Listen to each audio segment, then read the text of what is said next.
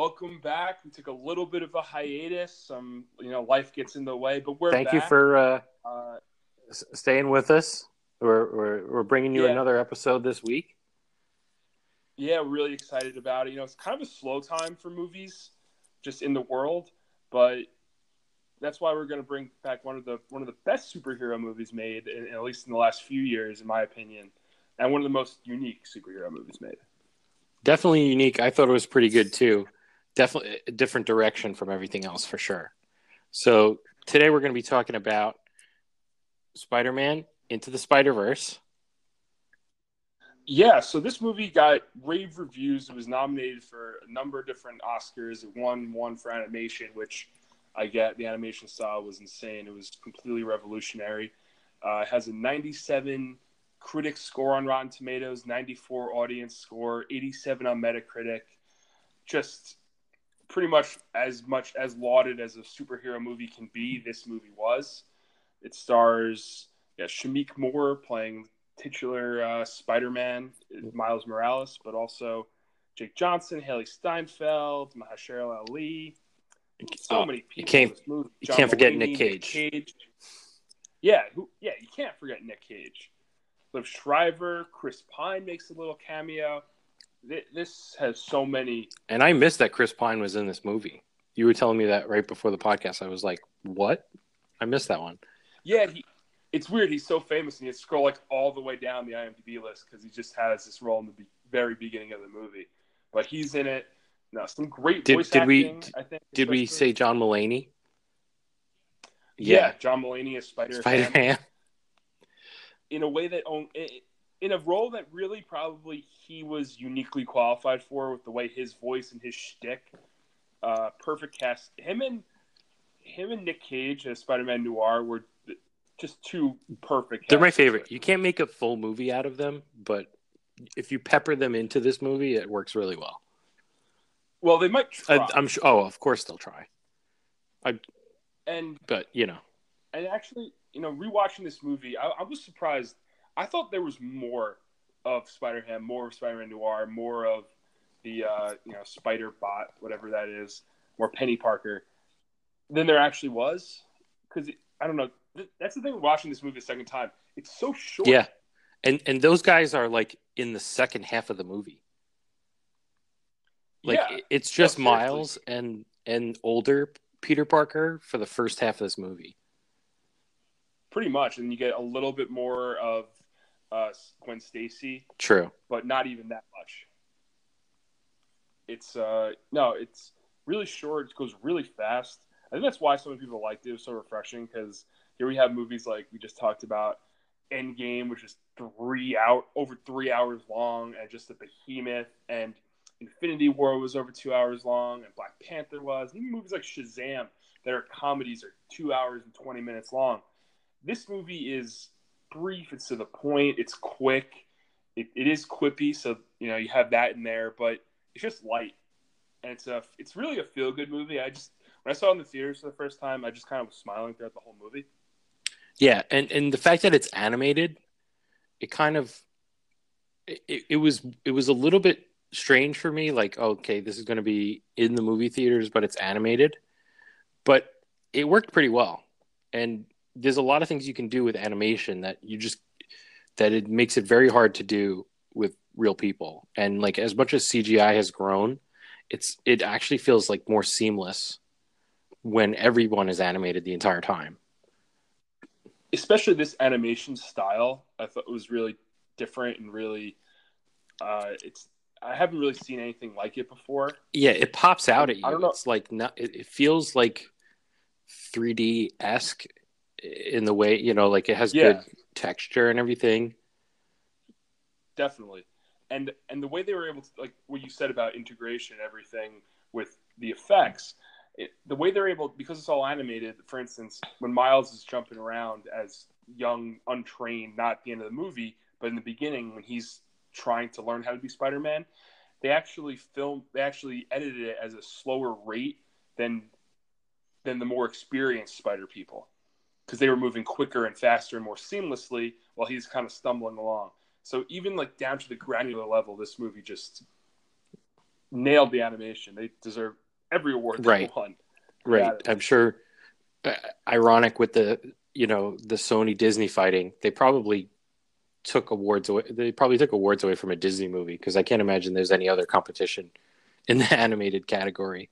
Like most Yeah, years, I think it was probably.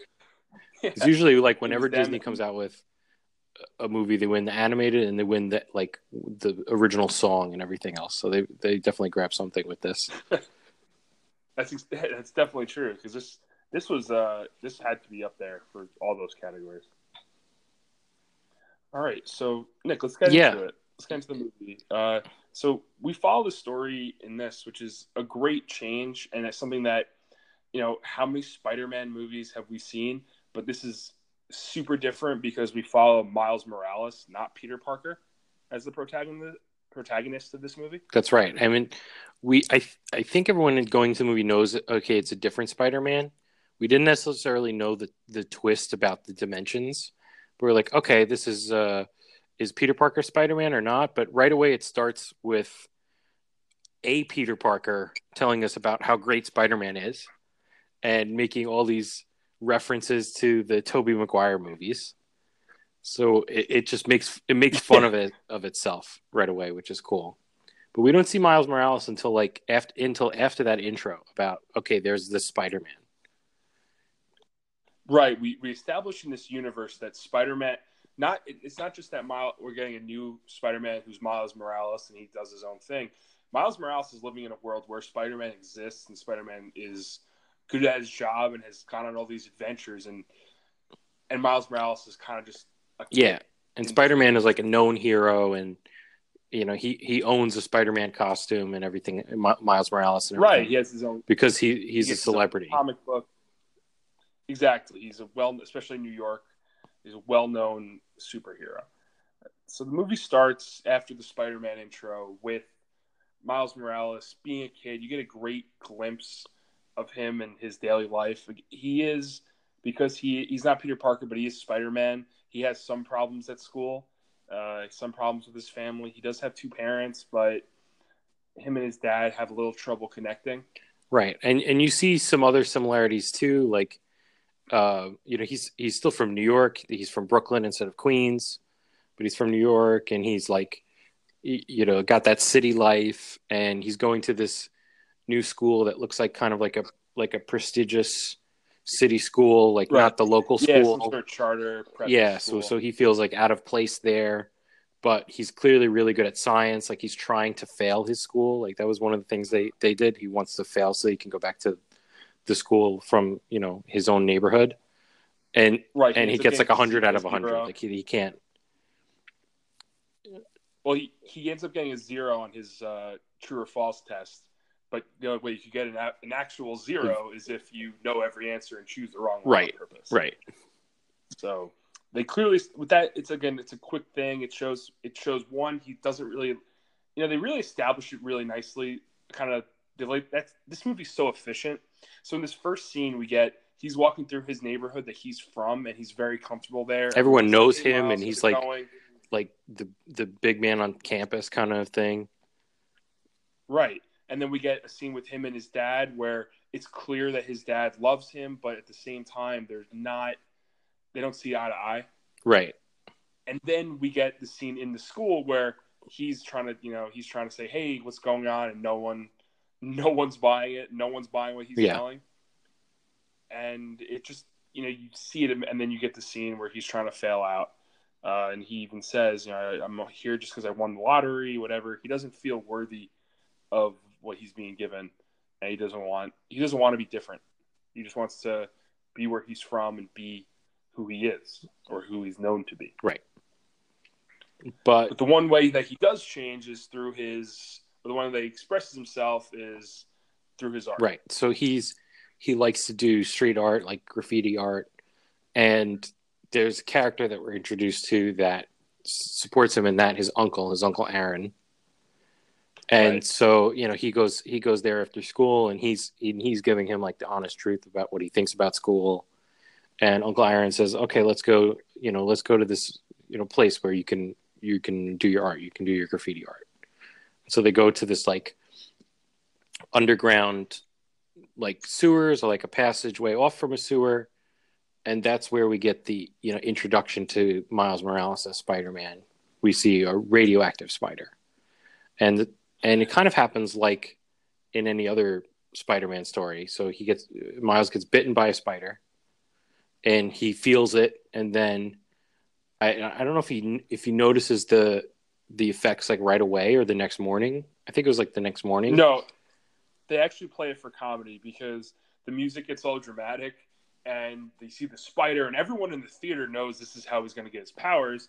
And the spider bites him and he looks at it and like flicks it off his hand. It doesn't react at all.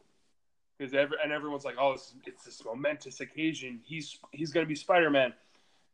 And this movie does a great job of playing on your expectations of who you think Spider-Man is, and then just kind of twist them, not like a Last Jedi dumb subversive way, but just in a way right. It makes sense, and they don't spend the entire movie like waiting for the twist. Like they give it to you a scene or two later. So yeah, exactly. Then he wakes up and he realizes like differences and like starts to feel these powers. Yeah, he's taller. They show his hands stick to things. He climbs on walls. He has pretty much he runs the gamut of the Spider-Man powers pretty early on. And he does the web shooters right from the wrist, right? He doesn't have to invent them, or does he invent them? He borrows them first he borrows them from Peter B. Parker. That's why they each have one as they're swinging, and then later on he gets them from May. I think this is a good point to mention the Spider-Man web slinging, because I've literally gotten questions from people about why does Spider-Man have to create his own webs. People are like have been so tied to like the Tobey Maguire version. I found it surprising because I'm like, well, Spider-Man having to invent this is like the original thing. Like that's what came first.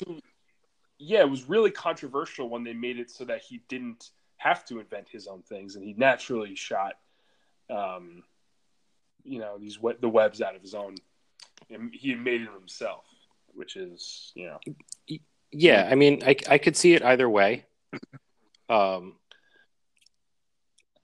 It does give you I really like when they don't. I mean, I like the Tobey Maguire movies. I don't have any problems with them, but I like the choice and the way it was originally made to not have it natural, because it does do a really good job of showing how good, how smart Spider-Man is and how resourceful he is. He makes these web shooters, and it also gives you situations where he has to. A lot of times, if his web shooters run out or break, like we saw in Far From Home, where he has to improvise. And the way they did that in the Tobey Maguire movies is, for some reason, his powers just stopped working, so his webs ran out. But it's less dumb if you do it. Yeah, but you still want that scene. And it rings a little true to the comics, which is nice when you can do it. And also, they haven't used it yet, but in a future Spider-Man movie, if they really need to, like, they can also do the element of like some kind of variation on a web shooter, like maybe a web shooter with like electricity in it or something like that. It's hard to do that when it's like genetically part of him. Natural, right? I mean, there is the scene in Homecoming where Tom Holland's talking to Karen. I think the artificial intelligence about all the different kinds of web shooters there are. The great scene in Endgame, Activate Instant Kill. There's a lot of different. They had that a little bit, but who knows what they're going to do now that there's no Spider-Man in the MCU anymore. Yeah, but okay, let's get back to this movie. Back to the story, back to the plot. So Miles now has these powers. He's trying to figure them out, and that leads him to go back down into the tunnels to find the spider. Right. And it's a great thing that this movie does, that Miles Morales exists in a universe with Peter Parker, with Spider-Man, because he actually reads a Spider-Man comic, and they do a mirroring thing where pretty much what happened to Peter Parker as he got his powers is also happening to Miles now. And then he kind of uses that to say, oh, it was a spider. I remember getting bit by the spider. Let me go and find it. He almost wants to tell himself, I didn't actually get bit by this spider. it's not a special spider. It's normal. I'm dreaming. This is all in my Right. head. So he goes down to try to almost disprove it, and because he doesn't want it to be true. Right. Right. He doesn't want the responsibility. He wouldn't want the, something new. He just wants to go to back to his comfortable life. Right. And he goes back. He goes underground back to where his uncle brought him to find the spider. He finds it phases, which tells you I think the spider is from a different dimension because it does do the phase, such that they have later that the people do later in the movies. Glitching, I think they call it in the movie. Right. And then they go, and then he hears a sound, and it turns out is Spider-Man, the universe of Spider-Man, Peter Parker, fighting against, I think he's mostly fighting against the Green Goblin here, but it's the big Green Goblin. So definitely not just the Norman Osborn, a guy in a Power Rangers suit, but this huge hulking monster that Spider-Man is trying to defeat, while at the same time shut it down the super right. All of a sudden, it's kind of like a secret lab that he's in that was hidden in this area. And you also see in this another villain, the Prowler, who's purple and black costume with a cape. Right, and has some sort of tech because he has rockets, and he's almost like a evil Batman, in the way that he acts. Yeah, because he has a lot of technology driven stuff. Right, more powered. He's like a fusion between Batman and Iron Man. Right, but evil. Right. He's just. But anyway, it turns out Peter Parker, he is able to. This Spider-Man, he's able to do almost what he wants, but he unfortunately falls, and he meets Miles. They have a bonding moment because, as we're going to find out later in the movie, when two people were bitten by radioactive spiders, they have a sort of kinship that develops telepathically. So he pretty much says to Miles, "Here, you're the next Spider-Man." Almost gives him the thing that can shut down the super collider and says, "You need to put this before they use it again and destroy Brooklyn." Yeah, and he's Mr. Heroic Spider-Man too, and dies. He's the perfect Spider-Man. He's, it turns out he's 26 and he's young and he's great at what he does and he's having fun and he's quipping and he loves being Spider-Man. He's embraced the heroic part of it, and he dies. And now Miles is one. It's not just that he dies; he loses this figure that he does have this telepathic connection with, even though it was really brief. This is a celebrity. This is a hero. Miles is from New York. Everyone knows it's a very well-known thing in Spider-Man movies about how much New York loves Spider-Man. Yeah. And they do in this movie too. And now Miles just saw him die. Yeah. And you can see even his dad, who's almost from the Amazing Spider-Man, the Captain Stacy role of Spider-Man's a vigilante and I'm a cop, so therefore I don't like him. He's playing that role, but even, you can see the look on his face when he finds out Spider-Man was just a kid. It was just 26, and then he died. So it's a really powerful couple scenes here where you feel Miles, the weight on his shoulders, that he really just doesn't know. He doesn't know what to do. And they give him that motivation about Brooklyn is in danger, his home is in danger. He knows that he has to do something, but he doesn't know what. So because of that, he actually goes and visits Peter Parker's grave, almost as a, calling he needs help. And it turns out, gets help in the form of Peter B. Parker. Right. So Peter B. Parker is not in the same heroic state as the other one we met. The one who just died. No. He's not. He's completely he's a washed up, jaded, much funnier, but obviously less heroic Peter Parker. So he's in his late 30s. Yeah, he's got a gut. He wears sweatpants. He's not the trim hero. Pretty much. Then they do. What they do that's really clever is in the beginning of the movie, like we talked about, you have this heroic montage of Spider-Man telling him about himself. They do that again at this part of the movie, except when he's telling about himself, it's very similar until all of a sudden it's not. Right. It's like I broke up with MJ and, didn't want to do it anymore and all that kind of stuff. But then it is also played for comedy where, the classic comedic trope of characters saying a thing, but on the screen it shows different. He's like, and I got right back up and got at him, and it shows him crying in the shower and crying, like laying in bed, sad, eating pizza. So it is played for comedy, but it turns out that when the Super Collider was open for the first time earlier in the movie, it actually somehow, it's not really explained, but it ended up sending Peter B. Parker through dimensions into Miles Morales' dimension. Right. So now, so he's here, and Miles brings this story of the Super Collider to him and what happened to the other Peter Parker, and trying to convince him to help him out and like be heroic in a way that obviously he hasn't been in a long time. Right. It's this. There's a little great thing that's touched upon between these two characters is it's heavily implied, or I don't think it's even implied. I think it's just stated that the reason that MJ and him broke up was because she wanted kids and he didn't feel ready for it.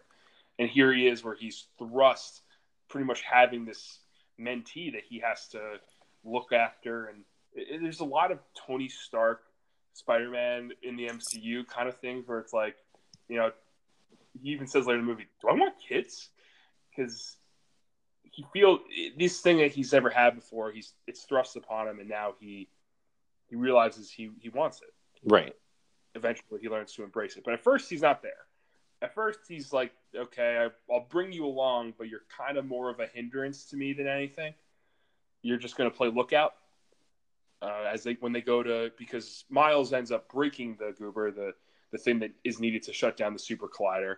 So they need to go to this lab where it was built and essentially get a new one.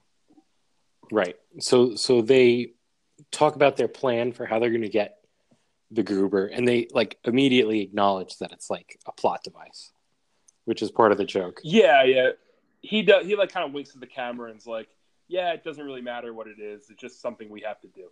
Yeah. It's like these things happen all the time. Right. And the other thing is, I think what he likes about Miles is like he's an audience too. Like he doesn't really, like, Miles doesn't know anything about him being like washed up so much. He's like, this is somebody who can think that I'm awesome and I'm cool. Yeah, well, I think that showed. No, you're 100% spot on, because that's even showed when I made the reference before about how he's portraying himself. Obviously as the audience, we see those images, but Miles doesn't see them. He's telling him the story of how he's this hero and how he's back on his feet, but in reality he's not. But he's just portraying him. And even when he is talking to Doc Ock, or when they're sneaking through the hallways and the vents, he basically, you can see just quipping. He's like, and this is when you say, "You have 24 hours," and then Kingpin says exactly that. Right. He loves it's very true to Spider-Man. He's quippy. He has fun with it. And, but you're right. It does. Miles is a blank slate. Yeah. And we've never, and I got to acknowledge, we've never had an older Spider-Man in anything. Like, Tobey Maguire was like 40 when those. No, not that how old the actor is, but like with the intention of like how old the character is supposed to be. I know, because something very true to Spider-Man is he's a high school, right, or sometimes college, sometimes college, sometimes young adult, but he's a young guy by and large. Right. You don't really see as many of the old Spider-Man stories. So that was another thing about this movie that seems simple, but it is a refreshing change of pace that eventually does the hero stuff wear off. Right. Like he's known for being so witty and so like quick with the jokes, but like after a while, exactly. Is it empty after a while? Does it lose meaning and what's actually important? Which, this movie, very efficient, just cuts right into it. So they go and we find out that in this universe, Doc Ock is a woman. Right. She's a scientist. It makes sense. Scientist makes complete sense. I like the reveal of it because at first she plays like this scientist and she's like, oh my god, you're from a different dimension. It looks like she's being strong-armed by Kingpin into doing something that she doesn't necessarily want. And then she locks Spider-Man in the chair, locks Peter B. Parker up in the chair, and is like, well, I'm essentially says I'm right. And it starts attacking him. And this is when we get, now Miles comes in and helps. We get a little bit of insight into Miles' powers. He's different than the normal Spider-Man, or like the traditional Spider-Man that we're used to seeing. He's got lightning sometimes, and he also has, he can turn invisible. It's not like lightning like Thor, though. He can electrify things. Yeah, like it doesn't, it's not going to blow something up, but it can charge it through himself. Yeah. And I think that, I mean, like, you kind of see the spider that bit him had this like electric circuit almost to it. It almost looked like a robotic spider. Yeah. Again, I'm not sure. I don't know if they were thinking about anything more than just like having it be an interesting power set. But, Yeah, honestly, I don't know his origins in the comics or why he has different powers than other Spider-Man. And even than the other Spider-Men in this universe, at least the three more normal ones. Not the anime robot Spider-Man. Not the anime robot Spider-Man, and not that's the hardest one to understand for me. But good comic relief. Yeah, we'll talk more in depth about the Spider-Verse itself later. But going into the plot, they actually do get the Goober, and they're running away from Doc Ock and the minions, and it looks like all hope is lost until they're saved by a mysterious figure in white. It turns out to be Gwen Stacy. Gwen Stacy as Spider-Gwen. And we met Gwen Stacy in this movie at Miles' new school. So she was like the only like cool person there, kind of. And he like didn't know what to say to her. So classic like high school moment. Yeah, they get a little bit of like the high school kind of drop where he makes a joke, no one laughs, she laughs. Oh, it's a meet cute kind of thing. Then later on, it's a meet less cute when he's developing his sticky powers and he rips off her hair. And so I think that also movie we'll go back a second when they introduce each other. She says, "Oh, I'm Gwanda," and she does that kind of thing instead of saying Gwen. Do you think that was for the benefit of the audience, or do you think that absolutely for the audience? I think. Yeah. Do you think they actually wanted to fool people and that she wasn't Gwen Stacy, and that would be giving it away? Because I don't know. I don't think they were, because you either know who Gwen Stacy is and got that she was just trying to hide her name, or you don't know who Gwen Stacy is and they could have said Gwen Stacy and it wouldn't matter. Like if you're like a kid who's like newer to this story, or like a parent going just to see the movie, like you might not know who Gwen Stacy is. She's only been in one, like, unless you follow the comics or like the old TV show, she's only been in like one movie, or at least as a main character. Spider-Man 3 briefly, and was heavily featured in the Amazing Spider-Man 1 and 2. But that's the thing I was a little bit confused at, because I think people might know who Gwen Stacy is, but I didn't necessarily know that Gwen Stacy was, at least in like a different version of the comics, was Spider-Man, Spider-Man. I didn't know that either. Spider-Woman. Yeah, so that was it was interesting when she comes in. She has a cool looking suit. They played contrast very well. It's all white, a little pink. Definitely a good look. And obviously, then they do her intro thing again. You find out she's an experienced Spider person, but not like Peter B. Parker, where she's jaded. Right. She has a more traditional arc of Spider-Man where she watched someone she loves die right in front of her, and therefore, and she blames herself for it. Right. But so now she's trying to save. In this new universe, and she's probably like the most effective like spider person, or at least the most like experienced. Or at least she comes off that way. Yeah, she's super competent, at least here, because it seems like obviously Peter B. Parker is more experienced, but is kind of like going through the motions a little bit and maybe isn't in his peak shape. She's more in that, obviously she's younger than the Peter Parker in the beginning of the movie, but still in that window of you're still at the peak of your athletic powers because you're younger, you're fresher, you're not jaded, you're still driven, you're still hungry to be a hero. Right. And that has, that's obviously changed for Peter B. Parker, but they end up getting away and going to Aunt May's house to fix the goober and to upload the goober onto a flash drive. And they end up meeting more spider people. Right. Yeah. You want to take this through? Yeah. So they know to go to Aunt May's because obviously we have older Peter Parker there. And so there's that quick meeting. And then, it's nice. And then clearly there's been other spider people who've already been coming to Aunt May's because they're led into this basement. And I think she says something like, well, you have friends here or something like that. And then you get introduced to like the weirdest, funniest array of spider people. Like, I don't know if they existed before this movie. I mean, I assume they did, or most of them did, but it's hilarious. Yeah, honestly, I have no idea about their origins, but in terms of this movie, they work because, again, I think we talked about it before, but they're not overused here. I think if they were overused, it might. I don't know if it would work, but we got Nicolas Cage as Spider-Man Noir. Yeah. John Mulaney as Spider-Ham. Peter Porker, Kimiko the Glenn, Spider-Ham. Peter Porker, Spider-Ham. And then I'm trying to remember the name of the anime one. Which is like amazing because it's a girl and her like robot that is a spider.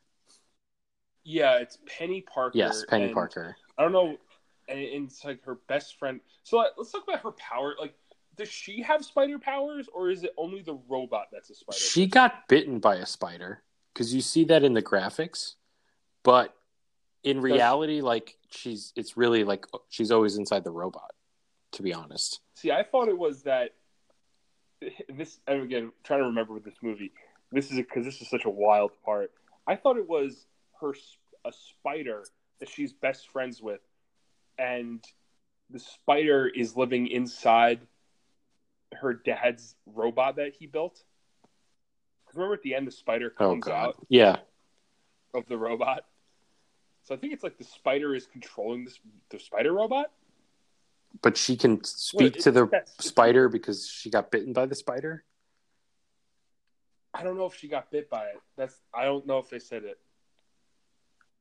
Well, we'll move on. Yeah, but it's a little different. But this is the crew now. We have these 6 spider people ready to save the day. Right. So they're gonna do that, and then the party is broken up. So rudely interrupted. We've got Kingpin comes in. The Prowler is back. Right. So the Prowler, we met a little bit with the first Peter Parker battling them, but the Prowler seems to be like a mercenary kind of guy. Right, and also we know after that battle he's chasing Miles. We figured that out, and he chases Miles a couple different times. Right. And the Prowler, as Miles knows, is Uncle Aaron.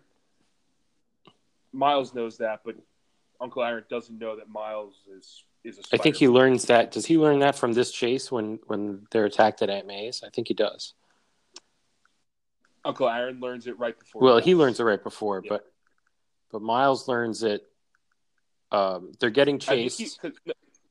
Because remember, he's in his apartment. And he goes invisible. He goes invisible, so it's a little earlier.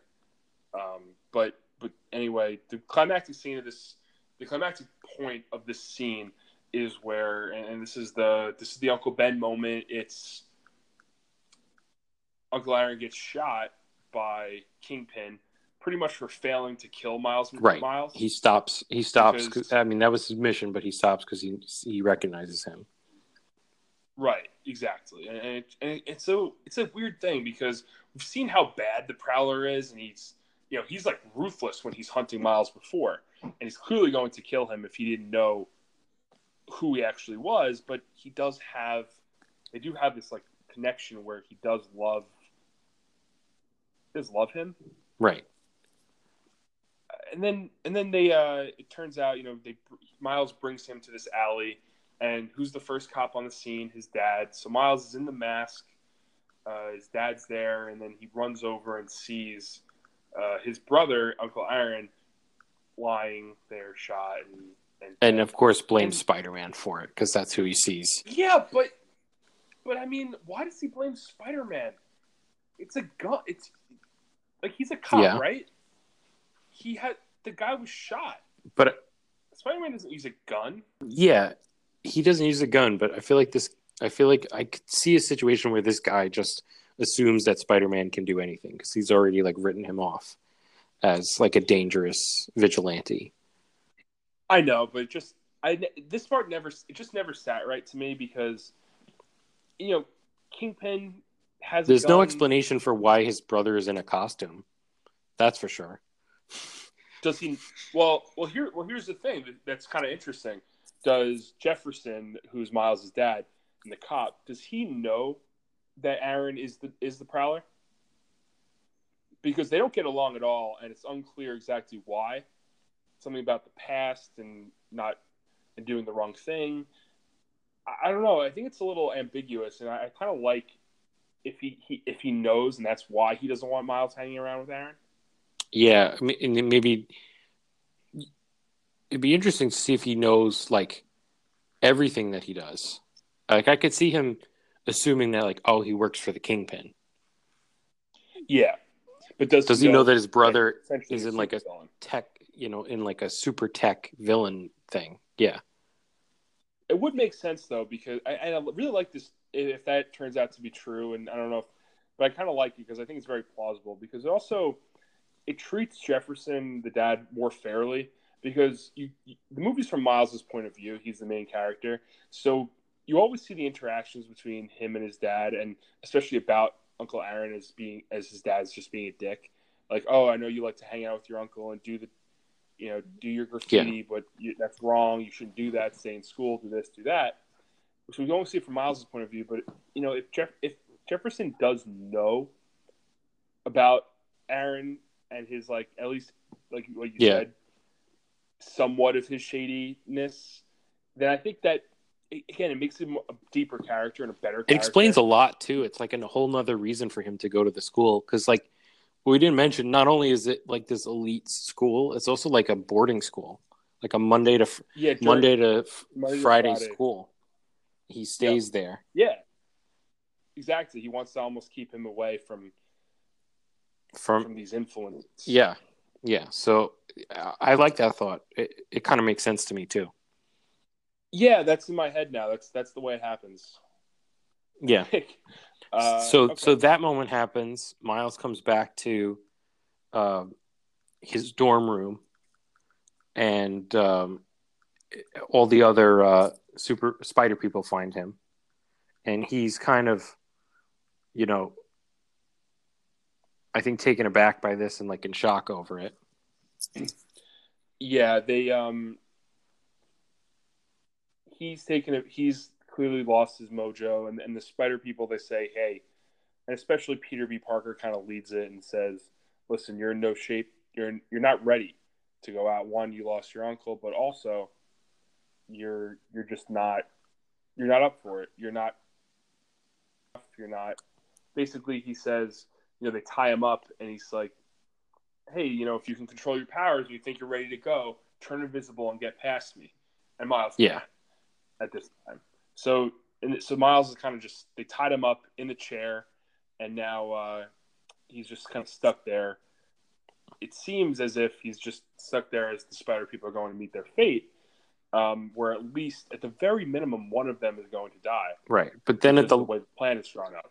Right, one of them has to be left behind. But right, and the rift is going to not, keep them. But then at the last minute of them leaving, we see, and they've left, we see Miles' eyes turn that green, like electric color. Yeah, so I actually want to talk about these two back-to-back scenes that lead up to this because I think they're great.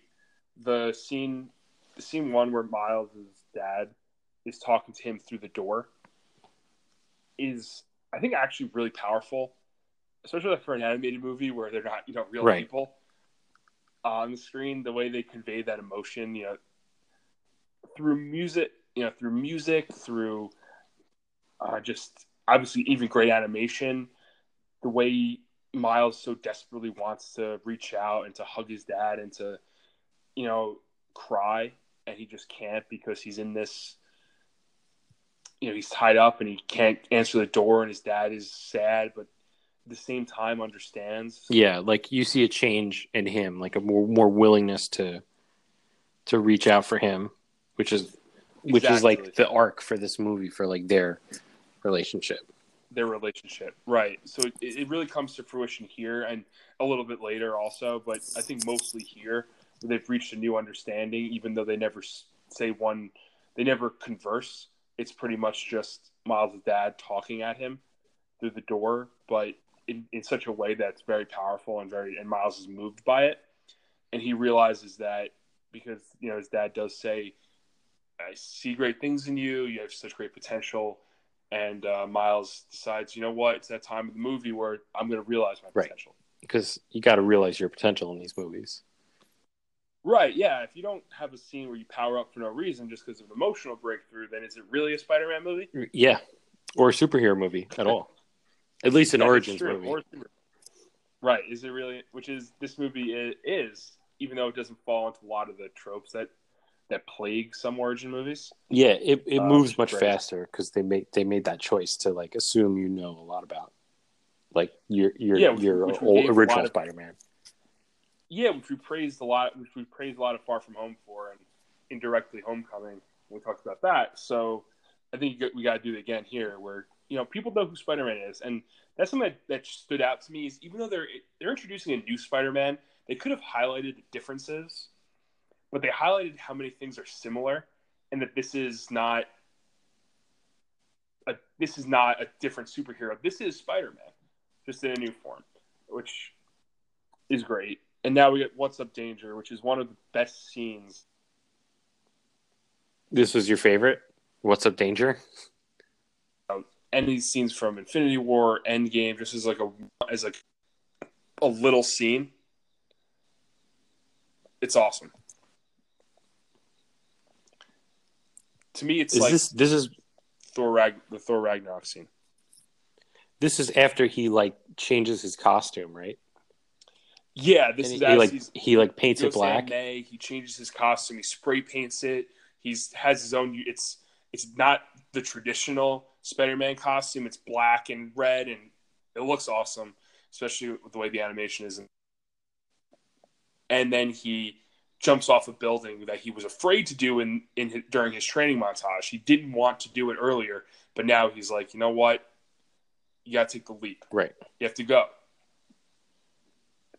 Yeah, so I mean, this is a great scene. You feel like well, he might be the best of all of these ones at this point. It's like he's had such a transformative change, and so he goes to help the rest of his team that left him behind.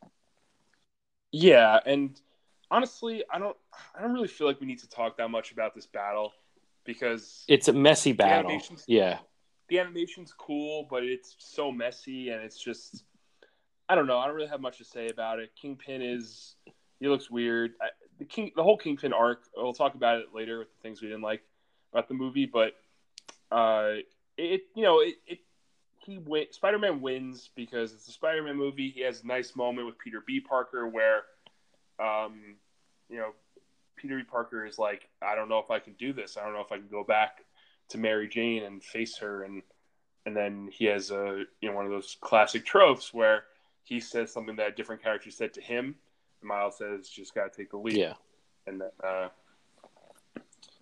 I think the scene is really good when Miles first shows up, and he's showing this mastery of the powers, and the other Spider characters are reacting to him. but it's less good as kind of it drags on, and the fight between him and Kingpin individually, I think, is kind of and one of the hard things. I mean, I wouldn't say this is like always like something that animation has to worry about, but it's probably more likely to happen in animation. It gets trippy, like visually, you get really confused by it, and it lasts like too long. In that way, like we talked about Spider-Man: Far From Home, and those scenes in that movie where like Mysterio confuses Spider-Man, and all of a sudden he's like a train is coming at him, and all these things are happening. Like that was cool because it's classic Mysterio, and it lasts for like a minute, less than a minute at a time, and you're back. Right. You're going back and forth. This one is like they're trying to demonstrate like the universe splitting apart. It gets like almost like Doctor Strange level, like cosmic weirdness, and it was tough to follow for sure. Yeah, well, and the thing about it, which is like, because I think that's a great comp with Far From Home and the Mysterio scenes. The thing about the Mysterio scenes is they're supposed to be disorienting, even to the viewer. You're supposed to feel what Tom Holland's feeling at the time and freak out almost. In this scene, this is Miles. You're supposed to understand the stakes of the universe splitting apart. This is Miles' triumphant moment. This is him mastering his powers, beating Kingpin, almost like, proving that Spider-Man's a good guy to his dad, all at the same time. And yet it's hard to focus on that because just of how crazy everything's going around it. And it was such a clean movie animation-wise, and they really went for it in this last scene. And this is like probably the one animation part I've said like a million great things about the animation, a million like praises of it, but this part didn't land. Just the scene didn't land for me, and that's how I think. I remember I watched this movie we went to the theaters with a friend and my brother, and my brother even said like, oh, so cliche, and just that the climactic scene was and I think I was just having too good a time to really think about it. When I watched it again separately, like it's on Netflix, I realized like, oh, this movie's so good, and the last 15 minutes I was like, well, I could just leave this. Right after the What's Up Danger, I think I could just turn it off. I don't think you need it. Yeah, it just kind of, where it's going. There's no more development of anybody from it, and it just like the kaleidoscope view is just like dizzying. Yeah, I mean, I like the epilogue kind of things where the epilogue is good. B. Parker talking to Mary Jane, and Miles has become Spider-Man in his universe. I think those are nice. Set up for a sequel with the last shot of the movie, because of course there's going to be a sequel. This is actually, I don't know if you know this, but this was the least grossing major Spider-Man movie made. Really? Yeah. I wonder if they. I'm not. Yeah. I'm not that surprised because it's animated. Right. I think that threw people off. I think people thought like I could miss this because it seemed like an extra thing, like a side thing. Right, but exactly. But it's better than at least 3 of them. It's better than either of the Amazings and Spider-Man 3, for sure. Well, it's definitely better than Spider-Man 1 also. I think it's better I think it's better than Spider-Man 2. There's a lot of people that love Spider-Man 2. I love Spider-Man 2 as well. But it's close. But this movie's so good. It's hard to say because Spider-Man 1 is such a iconic movie and important for like the overall launching of like that was the first movie that it probably doesn't hold up as well now, and maybe at some point we should look at it. It doesn't hold up. It doesn't. I've seen it like on TV and stuff. The effects are so bad. Damn. I know it's campy and that's like part of the charm of the movie, that how campy it is. But his costume looks so ridiculous. There's a lot of parts in that where I think the historical impact of that movie is, you're right, it can't be understated. But in terms of what we do as this podcast, helping that and the first few X-Men movies of really launching superhero movies. I wouldn't even count the first X-Men movies. I mean, obviously they came out early. I think they came out before Spider-Man, but it's like they were too early. Like they actually didn't. They like flopped. It took them. It took them a long time to make a second X-Men movie. Like I think that only heated up as they were making Spider-Man movies and looked like this thing was going to launch. But it was really more Spider-Man that kept things Oh, going. absolutely. You're at And least it was commercially. like Yeah, you're Spider-Man right. and then Batman Begins was like the next like legitimately like good series that was not Spider-Man. I thought X2 was pretty good. It was it was pretty good. But I'm not It sure was what year that was in. it was right around there. Yeah. Well, But this one, yeah, this one I think is high up there in the Spider-Man movies. I want to give it to I think Far From Home first, and then really? Homecoming second. But I put this up there. See, I might put. I think I'm going to put Homecoming first, this second, and Far From Home third, and just everyone's really. They're all really close. But God, this movie's so good. It's so Yeah, clean. It's so well done. It's so well made. It's such a well made, right. lean movie, which is like, again, everything's refreshing about this movie. The soundtrack's refreshing. The people, the animation, the everything is just, it's a clean slate. And that, I don't know. Let's talk about. I think one of the things I want to talk about is, because obviously we love this movie. We don't need to. We've talked about how much we like it. I just kind of want to talk about now. It seems appropriate. We didn't know what movie to choose. I kind of wanted to talk about this one because I thought, with all the, now that it seems unfortunately official that Yeah, the this, Spider-Man, at least the live-action Spider-Man, is coming back into the Sonyverse. Do you think there's any? Do you think they're going to tie a Tom Holland Spider-Man into this? I know they will. That's a Yeah. classic Sony move. Do you have any faith in? It doesn't seem like you do, but do you have any faith in them to do it right? Depends if John Watts stays with them, or as I'm hearing rumors of, Disney swipes him for themselves.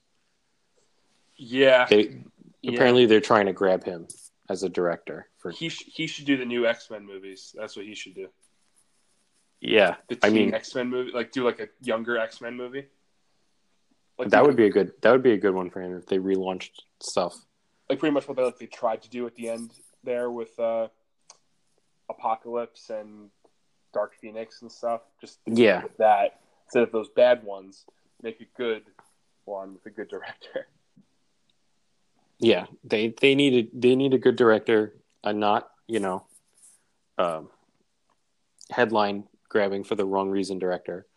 And Yeah, right. and yeah, he would be good for that. I mean, it would be a shame because I feel like the Sony movies. It's a huge disappointment that they had this split for all that it means. Especially like it really hurts both. It really hurts both universes a lot. I think I don't know if it hurts Spider-Man more, but I actually felt like the one thing that was reconciling me to it was like, okay, they still have Tom Holland and they still have John Watts. Like this movie could, we were okay with Spider-Man movies before they connected with everything else. Like maybe one of them won't be so bad, but if we lost him too, then I would have no faith in it. I mean, here's the thing, right? So they have Tom Holland, I think, for 2 more movies, Right. and are you gonna make a Spider-Man 3? You can't. You have to reboot it, but you can't do another origin story. No, you can't do another origin story. You think they have to reboot it because of how much Avengers connection there is? Yeah, Tony Stark. Like they can't say Tony Stark. Yeah, no, like it's a huge handicap for them, but they would just make a movie that the entire time you're wondering why they haven't said that. Like they would just have to avoid it. See, I don't know. Like, here's the thing: can you do Happy Hogan? No, you can't. No, you can't. You can't. So no connection at all there. I don't know. Can you even reference what happened in Far From Home at the end? Can you reference Nick Fury? Can you reference no? Edith? Can you no? You can't reference Nick Fury, and Disney can't reference Spider-Man at all. Yeah, that's gonna be real hard. Yeah, the big shame is that Spider-Man was supposed to become like the lead Avenger. Well, It's so obvious that's that why they that's made Far the From intention. Home. They set it up. Yeah. And I don't know. Part of me really thinks, maybe it's just my profession, but I think they can come to an agreement because there's so much mutual benefit on both sides. I know we had our short podcast where you kind of vented about this, but I haven't gotten a chance to. So because we're doing a Spider-Man movie, but it just seems so stupid. They can't come to an agreement. Give us hope on this one, Tom, because I'm still skeptical. They're making money hand over fist. It's one of those things where it's like, I don't know. And I really hope if freaking Venom gives Sony enough, if Venom mixed with Spider-Verse gives Sony enough like balls to think, oh, well, we can make a movie that makes a lot of money. When, Venom made what, $800 million, which is great. But like Spider-Man Far From Home made 1.1 like billion. I don't know. Yeah. On a smaller budget. And Venom, I swear to God, the reason why Venom made its money is because they cast Tom Hardy. It has like nothing to do with the quality of the movie. No, it made all its money overseas also. Yeah. I mean, the thing about Spider-Man Far From Home is it came out like a few months after freaking Endgame when everyone just saw it, and everyone's like, oh, okay, I want it done. It still made over $1 billion. Yeah. It's crazy. Venom is a whole new thing. Like, it's a new thing, dark, whatever. I mean, great. You got one, Sony, but, a commercial success at least. But, Spider-Verse wasn't a commercial success. It's a great movie, but I don't know. Can you pin they're going to make more because it helps. The budget is probably, I would think the budget is less to make these movies. Yeah. Like, animation is not cheap, but I think having voice actors is a heck of a lot easier than the CGI and stuff. Then yeah. The budget's definitely less, but no, I don't know. The thing about it is it's a good, it's a success. I shouldn't say it's not like a failure, but it's not like tentpole franchise like Spider-Man, like the live action Spider-Mans were. It's like Disney putting up, Agents of S.H.I.E.L.D. or something like on the side. Kind of, except it's a movie. Yeah. And the thing is, I think it's like really good, and I hope that's why I don't know. Do you think they're going to? Because I know there's a chance that they do it, and I just don't know how. I'm trying to think, and obviously there are people way smarter and more creative than me that have their jobs. But I think they're going to try to do like a half live action, half. I think they want to cast. I think they actually want to cast a Miles Morales as a live action guy at some point. Because if you have a Spider-Verse, I think that if they relaunched Spider-Man, they would do that. They actually wouldn't use a Peter Parker.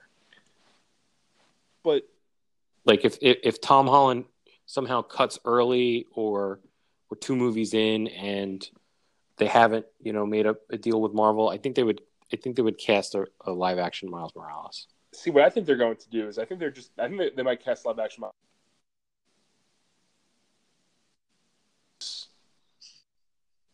They might mix the Tom Holland Spider-Man in with the Spider-Verse somehow. Whether they get him to be a voice actor, or whether they cast live action Miles Morales that goes into Tom Holland's universe. It's really unclear, but I think they're going to. I don't know how they're going to do it. I'm racking my brain because I don't know. Yeah, I think Tom Holland voicing somebody in these movies would be fine, but it's like, I think it's kind of wasted in the sense that, like, okay, unless he obviously can't tell the story of these movies in which he's just been hanging out with Captain America and Iron Man the whole time. So exactly. It would just be the fact that it's his voice. But yeah, I don't know how they would do it. Again, I'm not like.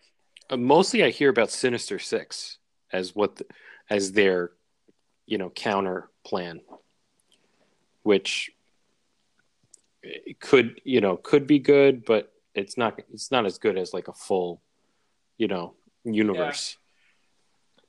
Yeah. And I think the next movie that they want to bring in the Hunter, who's like, he's not going to be that great. I've heard that also. I don't know. Again, just don't have. Even though this movie's great, I think this one of the reasons this movie works so well is just because of the newness of it. Yeah.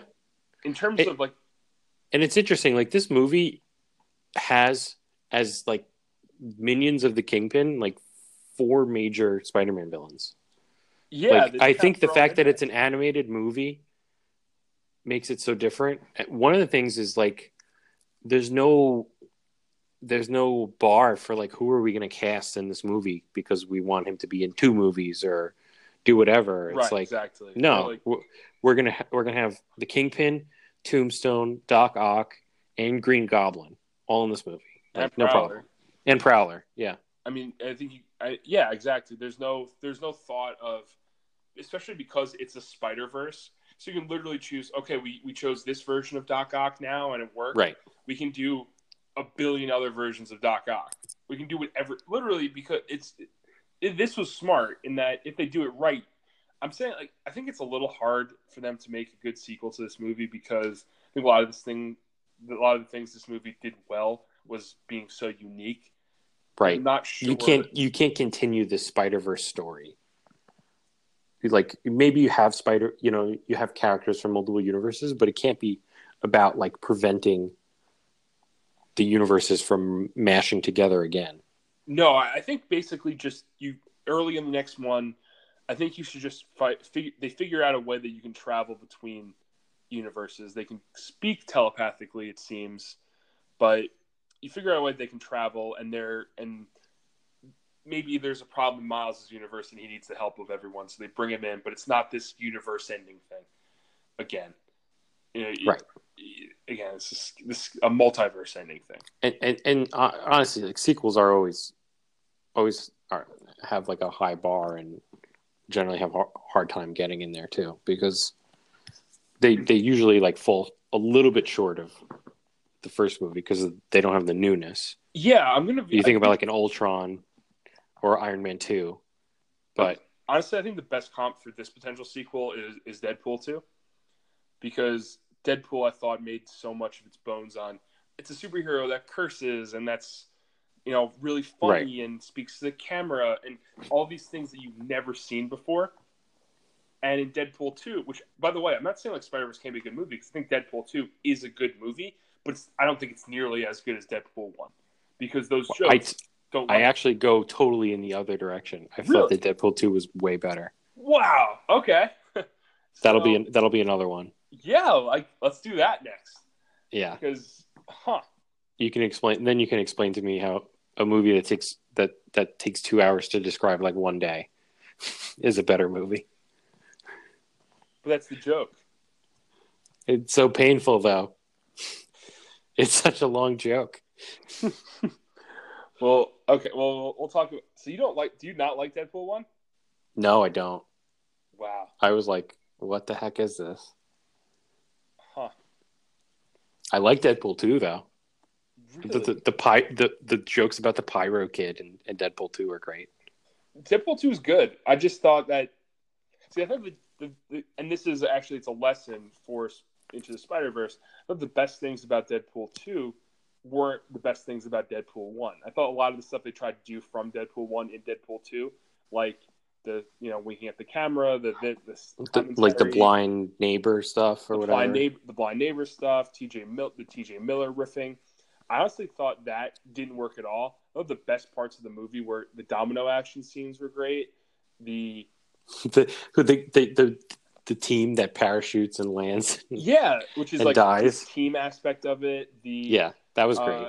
And then I thought Russell was great, the kid, and I really liked Cable. I thought he was really funny, and like his own as a foil. Obviously, almost like playing the straight man to, almost a better version of Colossus. So I get what you're saying, but it is a lesson for Spider-Verse that the stuff the movie does well, they shouldn't just bank on, okay, well, this is what worked. We had Spider-Man Noir saying 3 things, Spider-Ham saying 4 things, this dynamic, this animation, it's all, we'll throw in a couple of hip-hop, right, some more Post Malone songs. Yeah, and now that's you can't. I don't think just throwing in the same pieces will make a successful sequel. You need to add things to it. I'm not sure I trust. I don't know. I guess even after this movie is so good, I still can't trust Sony to make a good sequel. So, you know who you need? You need like somebody who's good with TV to do it, because I think these are like the fact that it's animated just makes me feel like it's more like a special TV episode, like a series finale kind of feel to it. Like maybe the people who did the Spider-Man animated series are still around. They should grab them. I mean, they can make this. They can keep the thing. The thing about Sony is the dynamics of Sony. I think if you keep the same people that made this movie, but don't let. Sony has always had a problem with letting studio execs and heads get in there and say we want to add more villains to this movie. So right, they've always had that problem. And I don't know who they. I feel like they take people in like a marketing room and they're like, which character did you like? And then they say like they have to be in 50 minutes of the movie. Like I wouldn't be surprised. Yeah, and now that I'm worried, because I think this movie might be almost damned by its own success because they let them make this movie, and it ended up being great. And now they're going to be like, oh, well, this is one of our franchises that people like. And, okay, maybe the next one will be bigger because now everyone's heard of it. And it got, won these awards and got this buzz. So even though it didn't, it did well at the box office, but not amazing, especially for a Spider-Man movie, now we're going to do all this marketing stuff and end up making it a worse movie. Yeah. I mean, the other thing is that, like, the problem for Sony too is this would have been a great movie for them to cash in on the merchandising. Because I feel like it's more like younger kid accessible too. But they obviously can't because Marvel ownership. Yeah. So that's probably the only thing that's like holding them back from making 1,000 of these movies. Yeah, because just think of how many toys this movie. Like if they could tell like a Miles Morales sell a Miles Morales toy or a Prowler toy, they would do it in a heartbeat. Oh yeah, for sure. Or Spider-Gwen, or I don't know. I could see a collector a toy of Spider-Man in sweatpants. Because why not? Yeah, like this is made for that. This movie is made for that because it has like a dozen distinct characters. Yeah, it really is, and because the animation styles, each one looks very different. That you can make kind of interesting toys out of it. But you're right, they can't because Marvel owns them. Yeah, so Sony, make a deal. Yeah, come to the table. Let's negotiate. Right. Let's do it. All right. Well, Nick, I think we're about ready to wrap it up. Yeah. We're approaching the runtime of the movie. No, we're not. The movie's not as short as I made it seem. It's under 2 hours. I don't think we haven't hit that yet. Or if we hit the runtime of the movie we're reviewing, then we know that we have to stop. Yeah, we almost got there for Infinity War. It was close. Yeah, but thank God that movie is 3 hours long. Yeah, we got lucky that it was like it's one of the longest super. Yeah, our Endgame one was a little more streamlined, but I think that was mostly because after 6 hours of podcasting, we were like, you know what, let's just let's call it a night. But yeah, so this was Into the Spider-Verse. Comment, guys. Let us know what you think. Let us know what you want us to do next.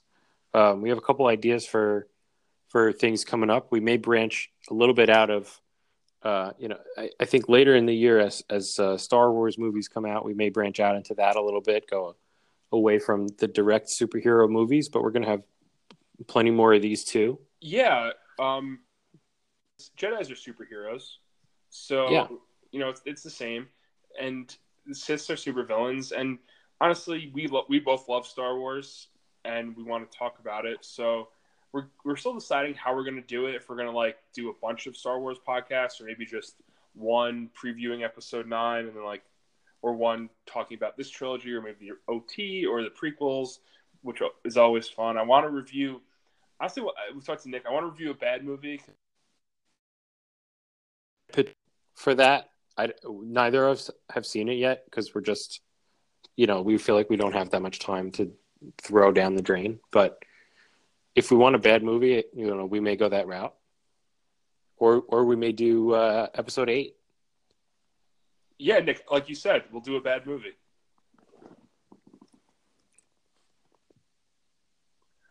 All right. Well, thank you guys for listening.